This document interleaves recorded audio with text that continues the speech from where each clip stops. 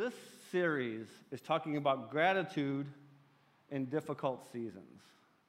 So those two words don't really go together generally. It's kind of oil and water. Like, we know what gratitude's like. We've felt gratitude before. And we know what difficult seasons are. We've felt those before, right? But doing those at the same time doesn't always make sense, right? So anybody who was here last week, we saw that play out in real time. So we saw our beloved Pastor Matt dancing on stage. He was feeling gratitude during worship, right? Whereas his wife, Tracy, who was sitting right there, was having a difficult season. So we saw that play out right before us. He was feeling grateful. He was feeling gratitude. She was concerned. Both happened. But our hinge verse, our anchor verse for this series is Philippians 4, 6, and 7. And it says, don't worry about anything. Instead, pray about everything. So out the gate, I'm in trouble. Don't worry about anything. Pray about everything. Tell God what you need and thank Him for all that He's done. So every time I stumble across that verse, I think of my buddy Craig, and he was going through some really difficult times at work. We were talking about this verse, and it talks about pray about everything. And I said, well, did you pray about that situation? He goes, well, no. I said, do you think it would have been different if you would have prayed about it? And he said, I think a lot of things would be different if I would pray about it. And that's the case for us too, right? Then verse 7 says, then you will experience God's peace, which exceeds anything we can understand. His peace will guard your hearts and minds as you live in Christ Jesus. So I really want us to focus on those words, as you live in Christ Jesus. So look at this picture.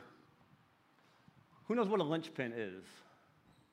So a linchpin is this pin in the middle, so it's holding this wheel together. Everything behind that is held together by the linchpin. If we lose the linchpin, it falls apart, it doesn't work anymore. Everything that was put together beyond that linchpin no longer works, right? So sometimes I look at Scripture and I see a linchpin in the Scripture, a part of the Scripture or story or verses that tie the rest of the verses together, that tie the story together.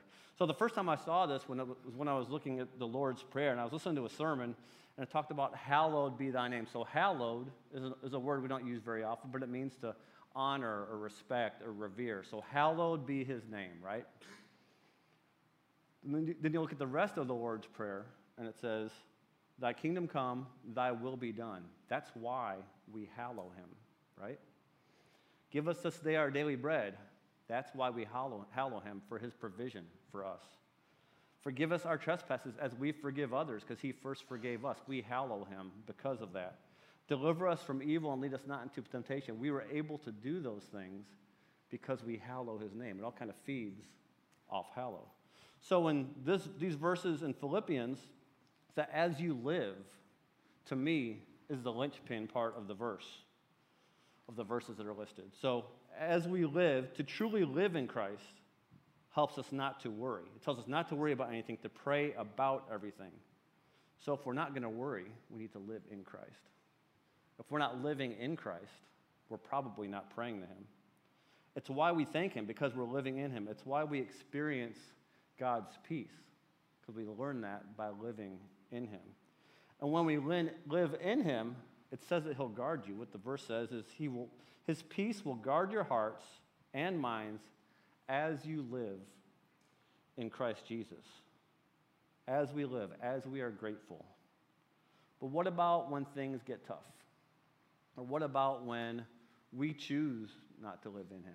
Or maybe we've accidentally found ourselves not living in him because we weren't thinking about what we were doing, and we're already down the road. We didn't go into him at all. So we need a reminder. We need a reminder that he loves us. When we think about when he loves us no matter what. So there's a sign that my daughter and I made together, and it hangs in her room, and it says simply that, no matter what. We did this several years ago, so we worked together, we put it together, we painted it. I am terrible at putting things together and painting, but this turned out okay. We did this together. We hung it in her room, and I hung it, and we kind of focused on those words because my reminder to her was meant to be, I love you no matter what. I love you when we're having fun, playing around, laughing, joking. I love you regardless of proximity, whether we're close or whether we're far apart. I love you when you're emotionally hurt when you're spiritually hurt, when you're physically hurt, when you're scared, through your tears, I love you. And that's what I wanted the sign to remind her of. And that's what a good father does, right? He loves his child no matter what. And I definitely don't get it right all the time, but he does. He loves me no matter what. He loves me regardless of what's happening or how I'm responding. So we made that sign together with the intent to remind her, right? But over the years, what I've learned is that sign is a reminder to me as well. She's 12. She's about to be 13. The teenage years are coming. I am going to need constant reminders to love her no matter what. That sign's for me. I didn't know when we were making it, but that sign's for me to remind me to love her no matter what. It's also my reminder to myself that his love is constant. No matter what I'm doing, no matter what mistakes I make, no matter what I'm going through, he loves me no matter what. And that love is why we were able to show gratitude, why we were able to show thankfulness to him, why we're able to show gratitude when it's difficult, no matter what, as we live in Christ. So we're going to look at 3 examples in Scripture of people going through some really difficult times. And it says difficult seasons, but it's really much more than a difficult season for these people. So one man is going through suffering and isolation for a long period of time. One person is suffering from poverty.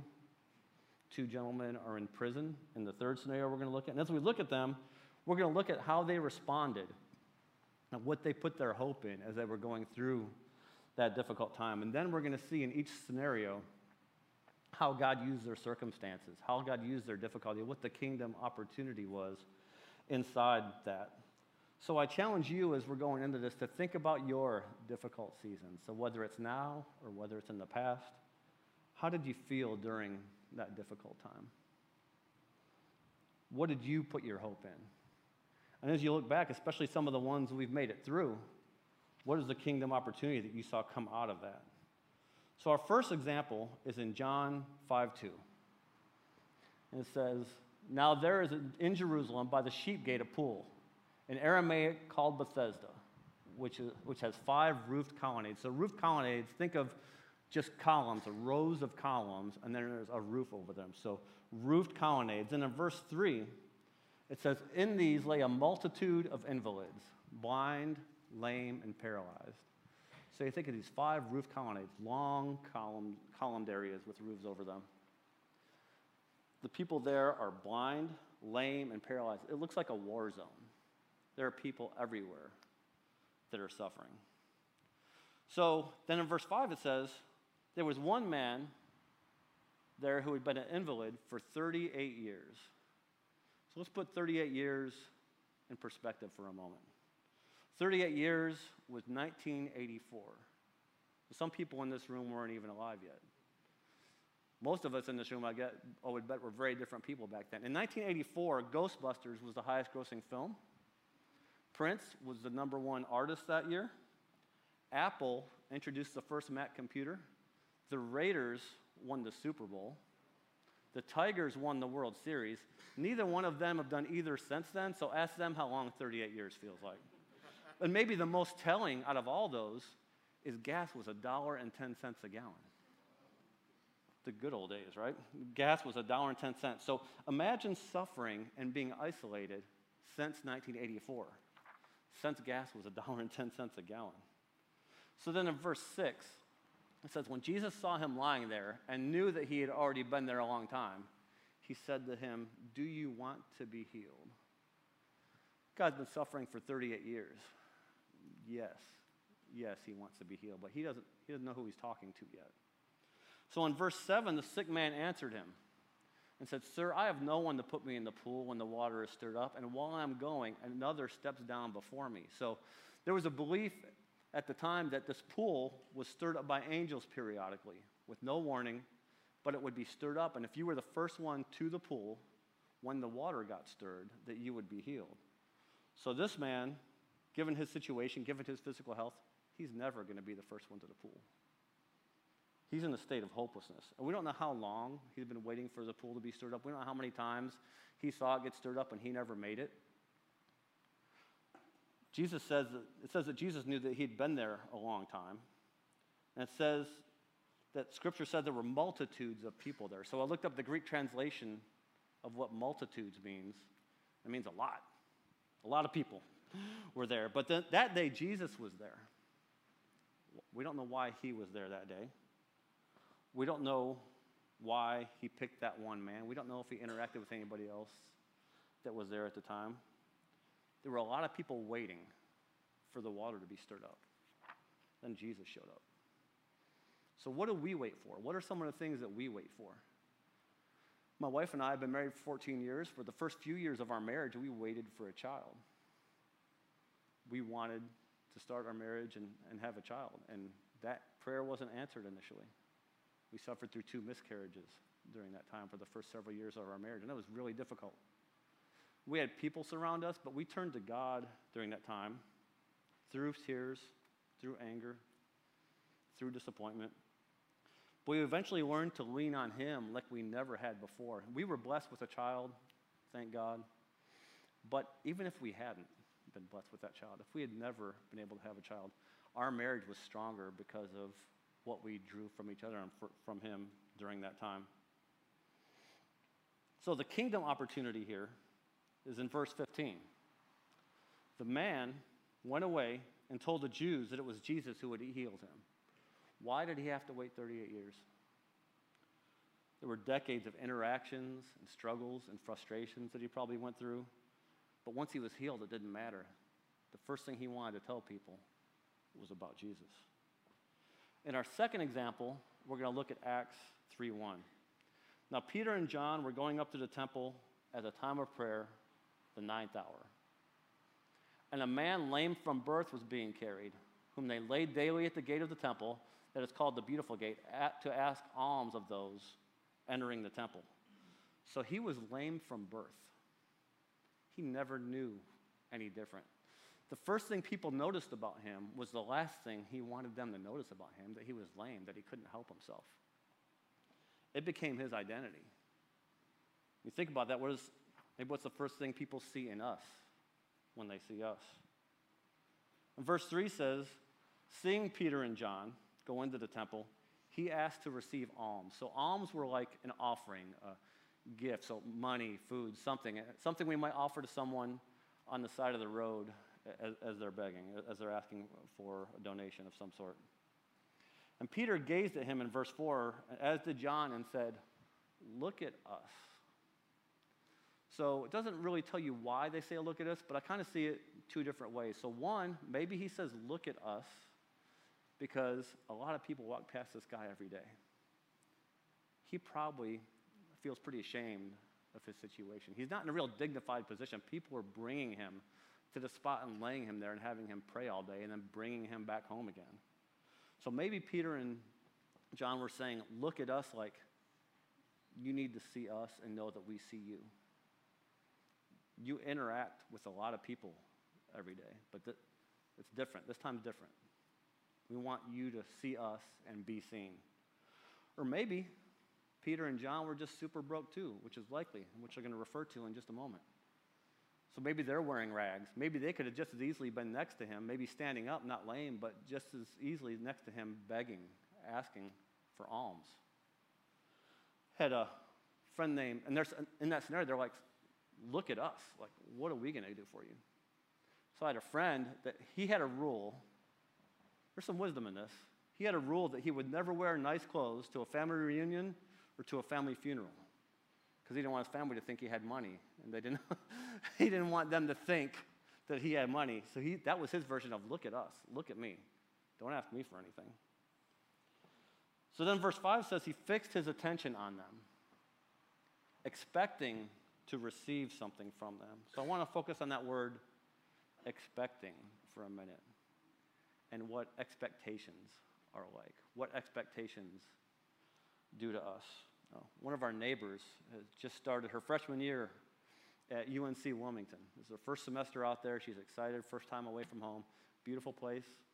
So she made a new group of friends, and the first week they were there, they wanted to go see the sunset.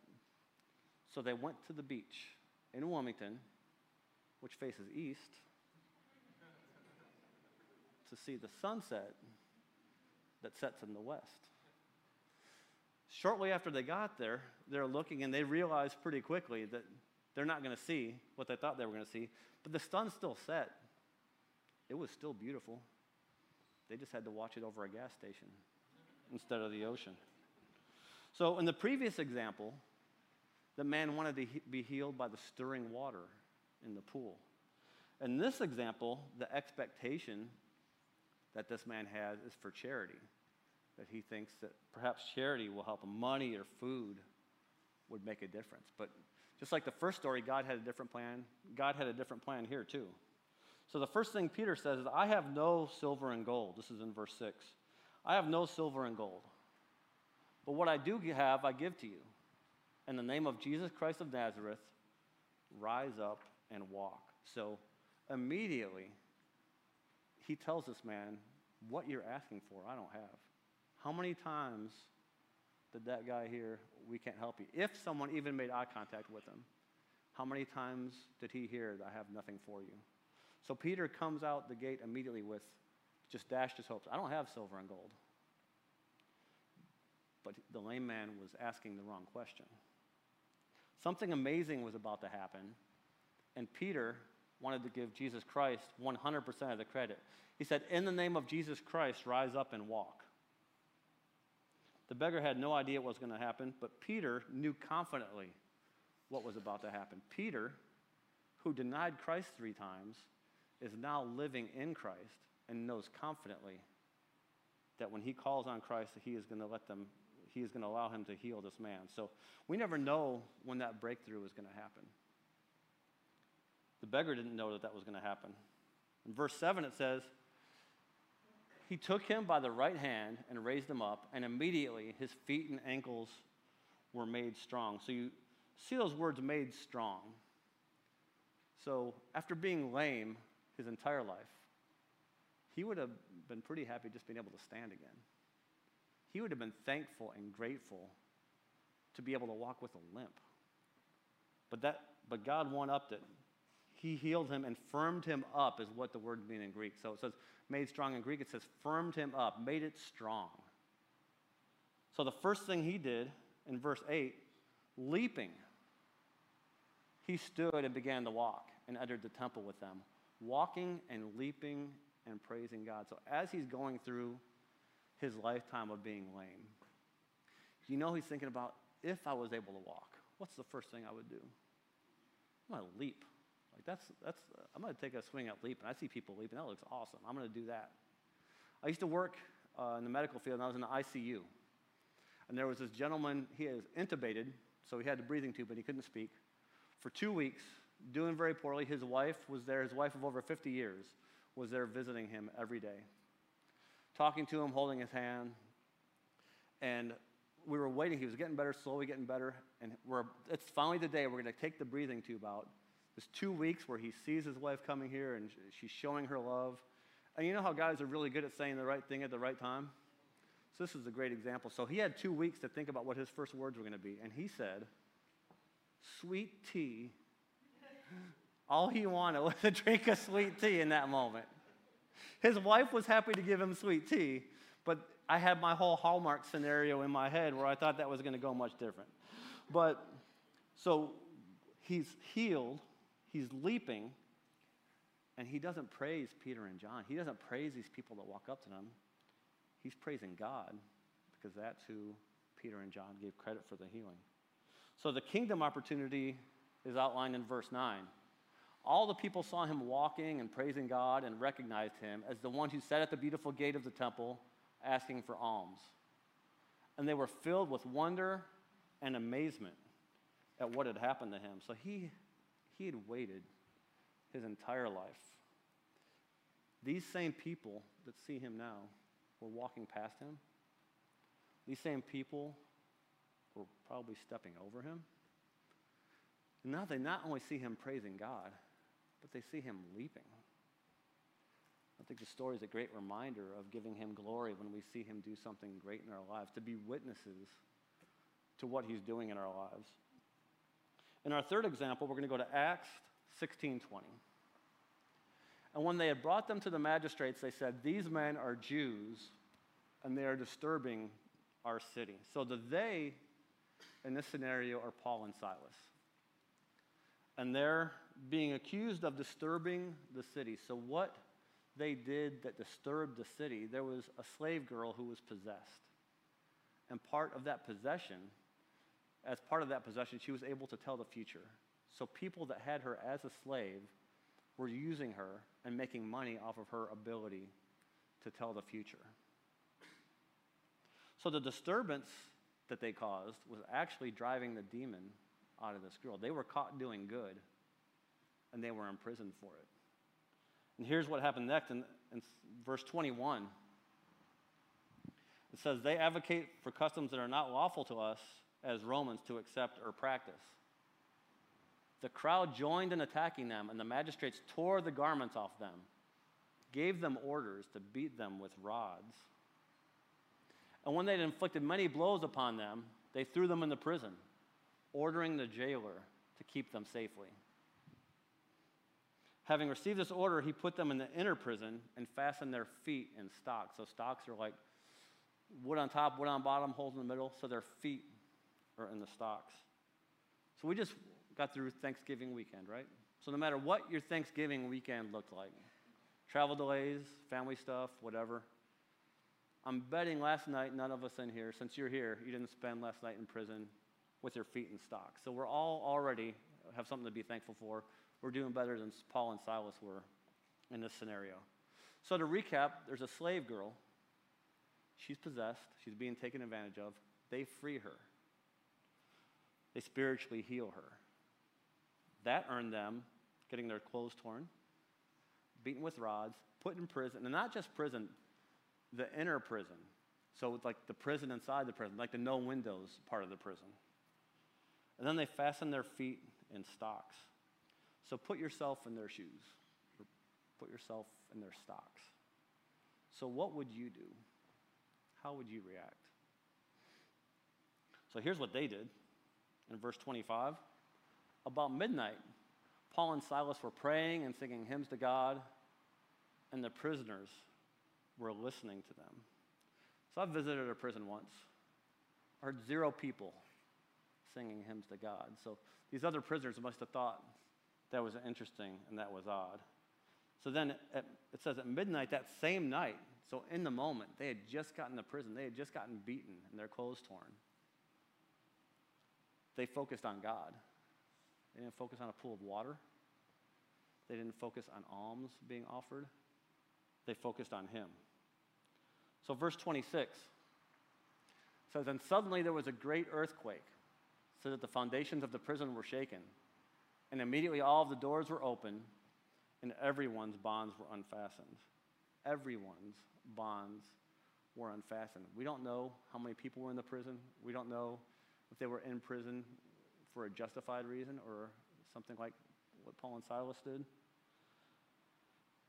But we do know that someone in there was a prisoner, and they heard singing and praying hymns to God, and then they were freed. So verse 30 says, then he brought them out and said, sirs, what must I do to be saved? So let's back up just a little. What happened in this story? So the jailer, and I just caught this morning when I was reading back through the scripture. In verse 27, it says that the jailer woke. So he was sleeping on the job. And he wakes up, everybody's out. He had one job. His job, he probably was going to be fine sleeping. Everybody's in cells, in prison. Some people are in stocks. That's probably not the first time he took a nap. But when he woke up and he saw he had failed his one job, what he threatened to do was kill himself with his own sword. He drew his own sword because he was worried that the fate that he was going to receive for all these prisoners escaping, he had no idea why yet. He just knew they were all out and he was in big trouble. He knew that his fate might have been similar to what Paul and Silas received. So say it's you and I in that prison, and we're freed. The first thing I'm going to do, if I can run, I'm running. I'm getting as far away from that prison as I can. I never would have been there to see this man want to commit suicide because of what had just happened. But Paul doesn't do that. Paul says, we are here. He didn't run because of the kingdom opportunity that was there. And in verse 31, so in verse 30 again, he says, he brought them out and said, sirs, what must I do? So he went from imprisoning these men, watching his comrades beat them, and now he's calling them sir. What a role reversal is that in one night? In verse 31, they said, believe in the Lord Jesus, and you will be saved, you and your household. So as we look at the kingdom opportunities, more than one in this one, in the other two, we saw that one kingdom opportunity. Here we see two kingdom opportunities. One, all the prisoners were listening to them. They heard what happened, and then they were freed from prison. They went out to tell those stories. We don't know what impact they had, but there's no way that didn't affect them going forward. And then in verse 32, we look back at our jailer. And he took them, so he took Paul and Silas in the same hour immediately after he just called them sir.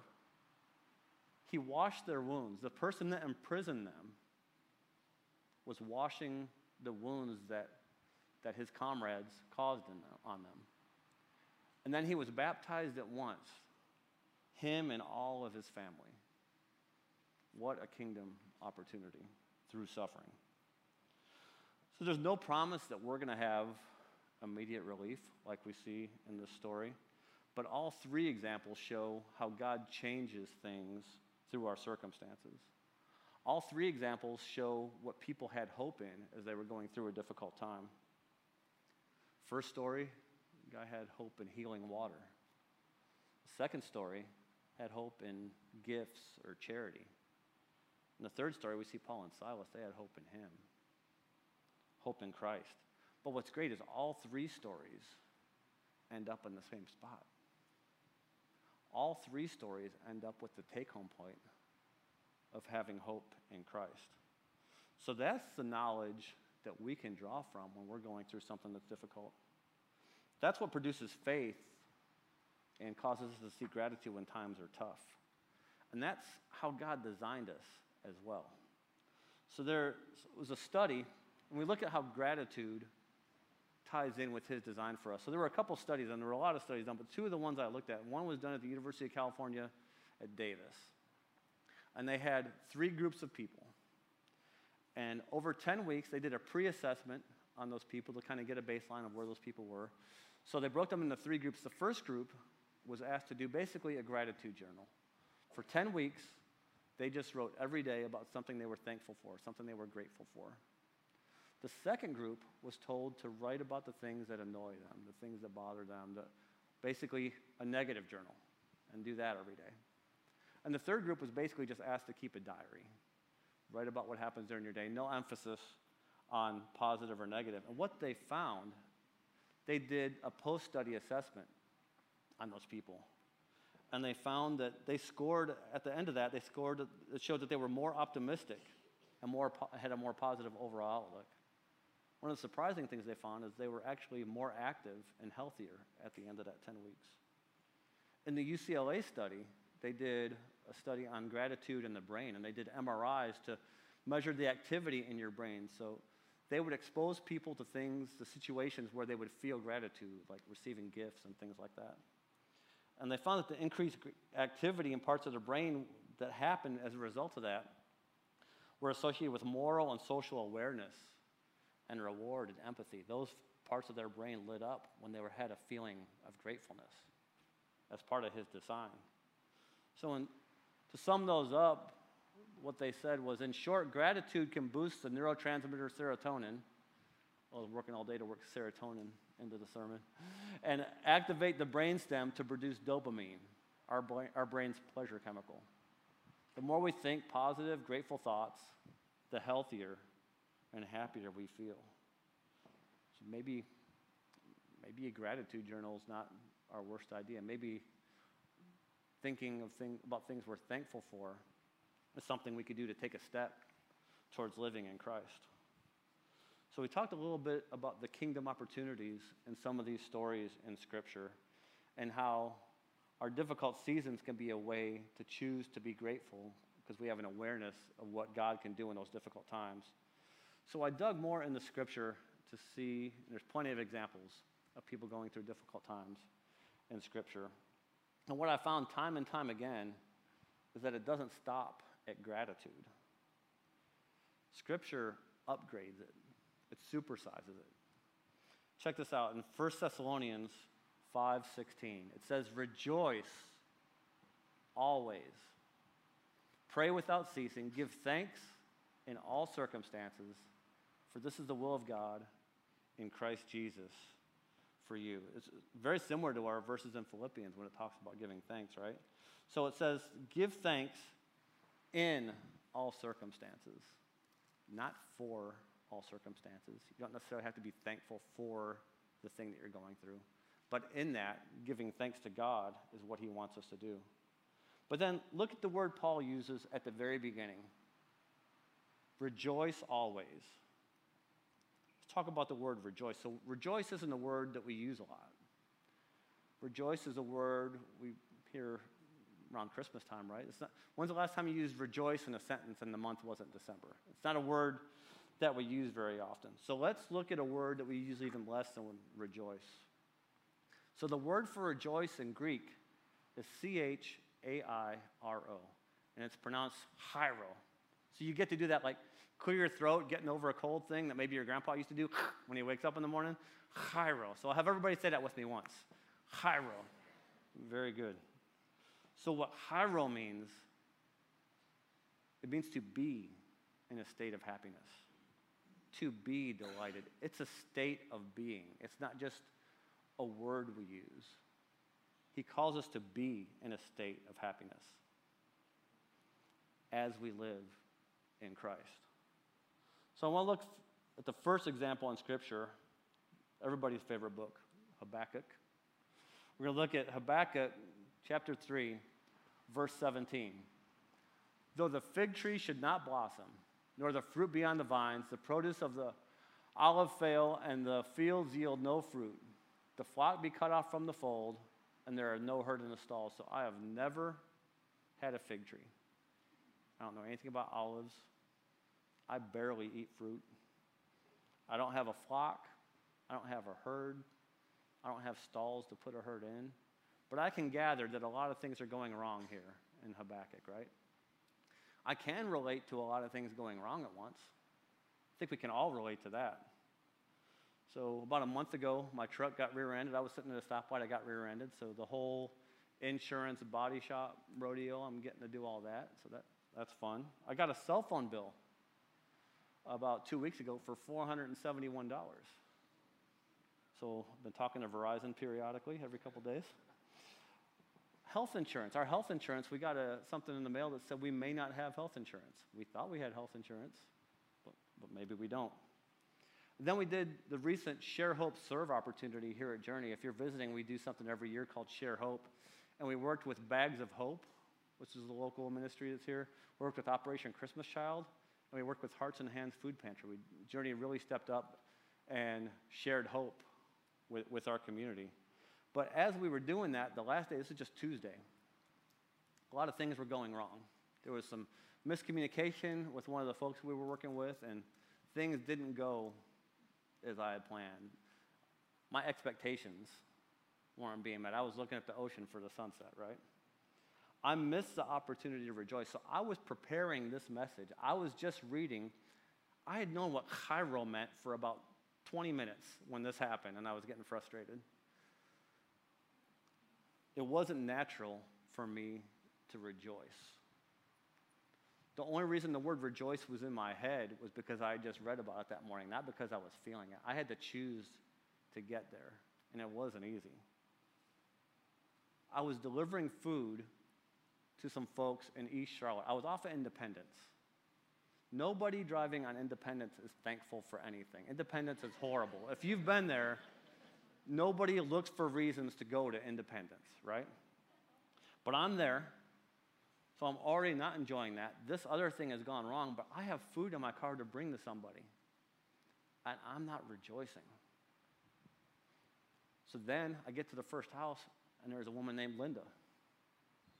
She's rejoicing because of Journey, she has a Thanksgiving dinner. I used that opportunity. God used that opportunity to reset me and help me to rejoice. So after all that is going wrong for Habakkuk in verse 18, it says, "Yet I will rejoice in the Lord." All that has gone wrong, his olives, his fruit, his stalls, all those other things I don't have. "I will take joy in the God of my salvation. God, the Lord, is my strength." So through all those things, I'm going to choose to delight in him. I'm going to choose the high road, right? Our next example in Luke 6:22. It said, "Blessed are you when people hate you, and when they exclude you, and revile you, and spurn your name as evil on the account of the Son of Man." So that first part, when people hate you, exclude you, revile you, spurn you, whatever that means. The translation of that in Greek is actually, surprisingly, the election season in the United States. So all those things, that's not really it. But we can relate to people being treated that way, right? And they're all being treated that way on account of the Son of Man. And it says in verse 23, "What should I do when that's happening? I should rejoice in that day and leap for joy. For behold, your reward is great in heaven, for their fathers did to the prophets." So we just left a Thanksgiving weekend, right? Were there any disagreements around the table this year, or as you're spending time with friends and family? Did you maybe disagree about a football game, or about the past, or about politics, or about a side dish? I had a good Thanksgiving, but maybe a lot of people didn't. And if you were going through those difficult times with those family and friends, were you rejoicing? Do you spend any time rejoicing in that moment? That's not our default. That's not what we naturally do. So our last example is in Acts 5:40. And it says, "And when they had called on the apostles and beat them and charged them not to speak in the name of Jesus, and let them go."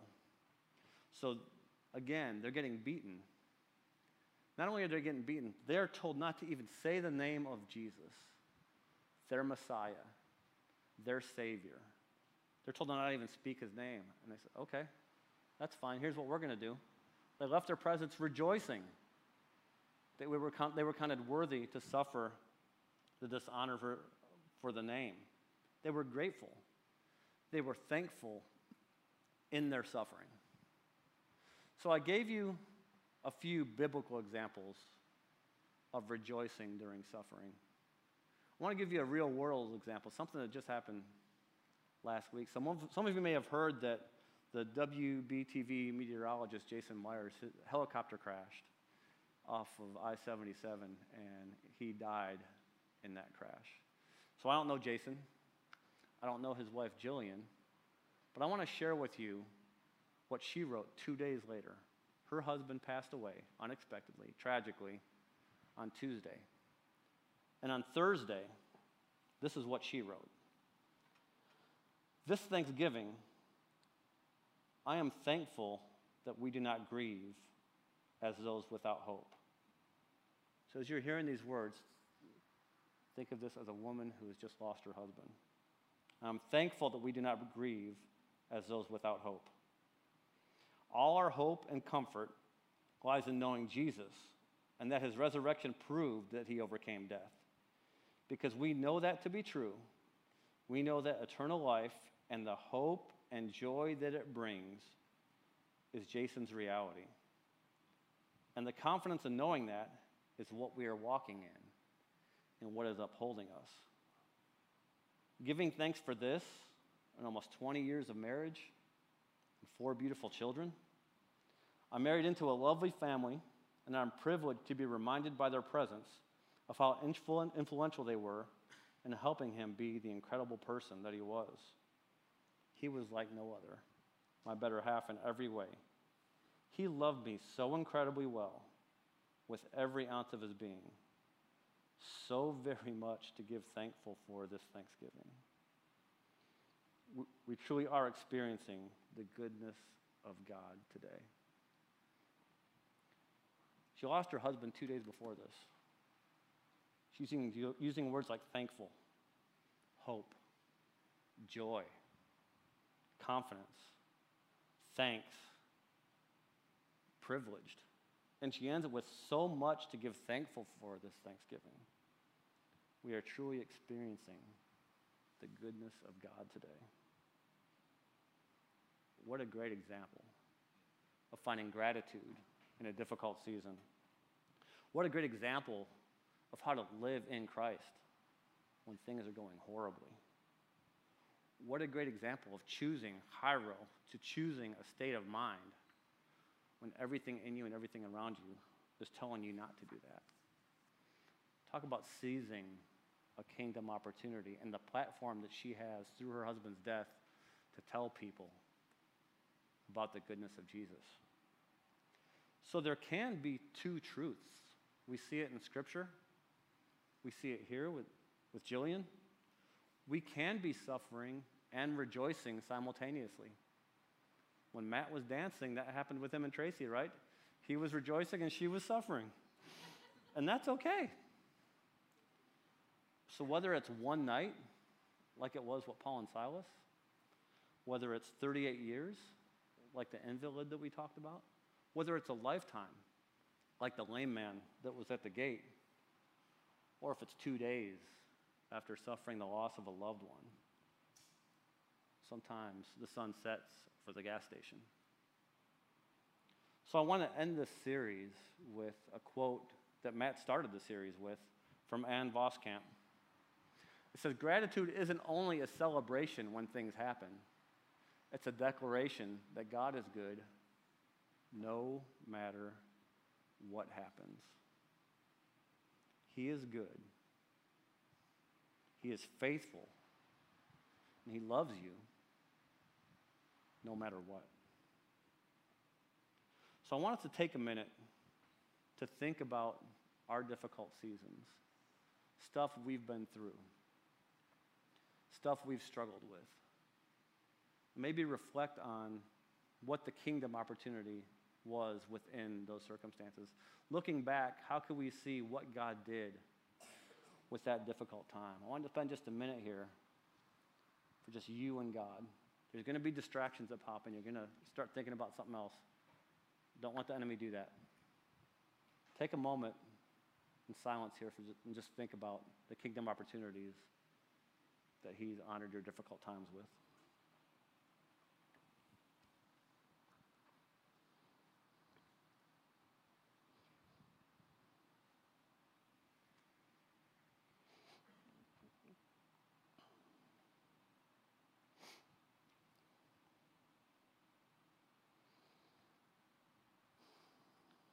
Father God, we thank You.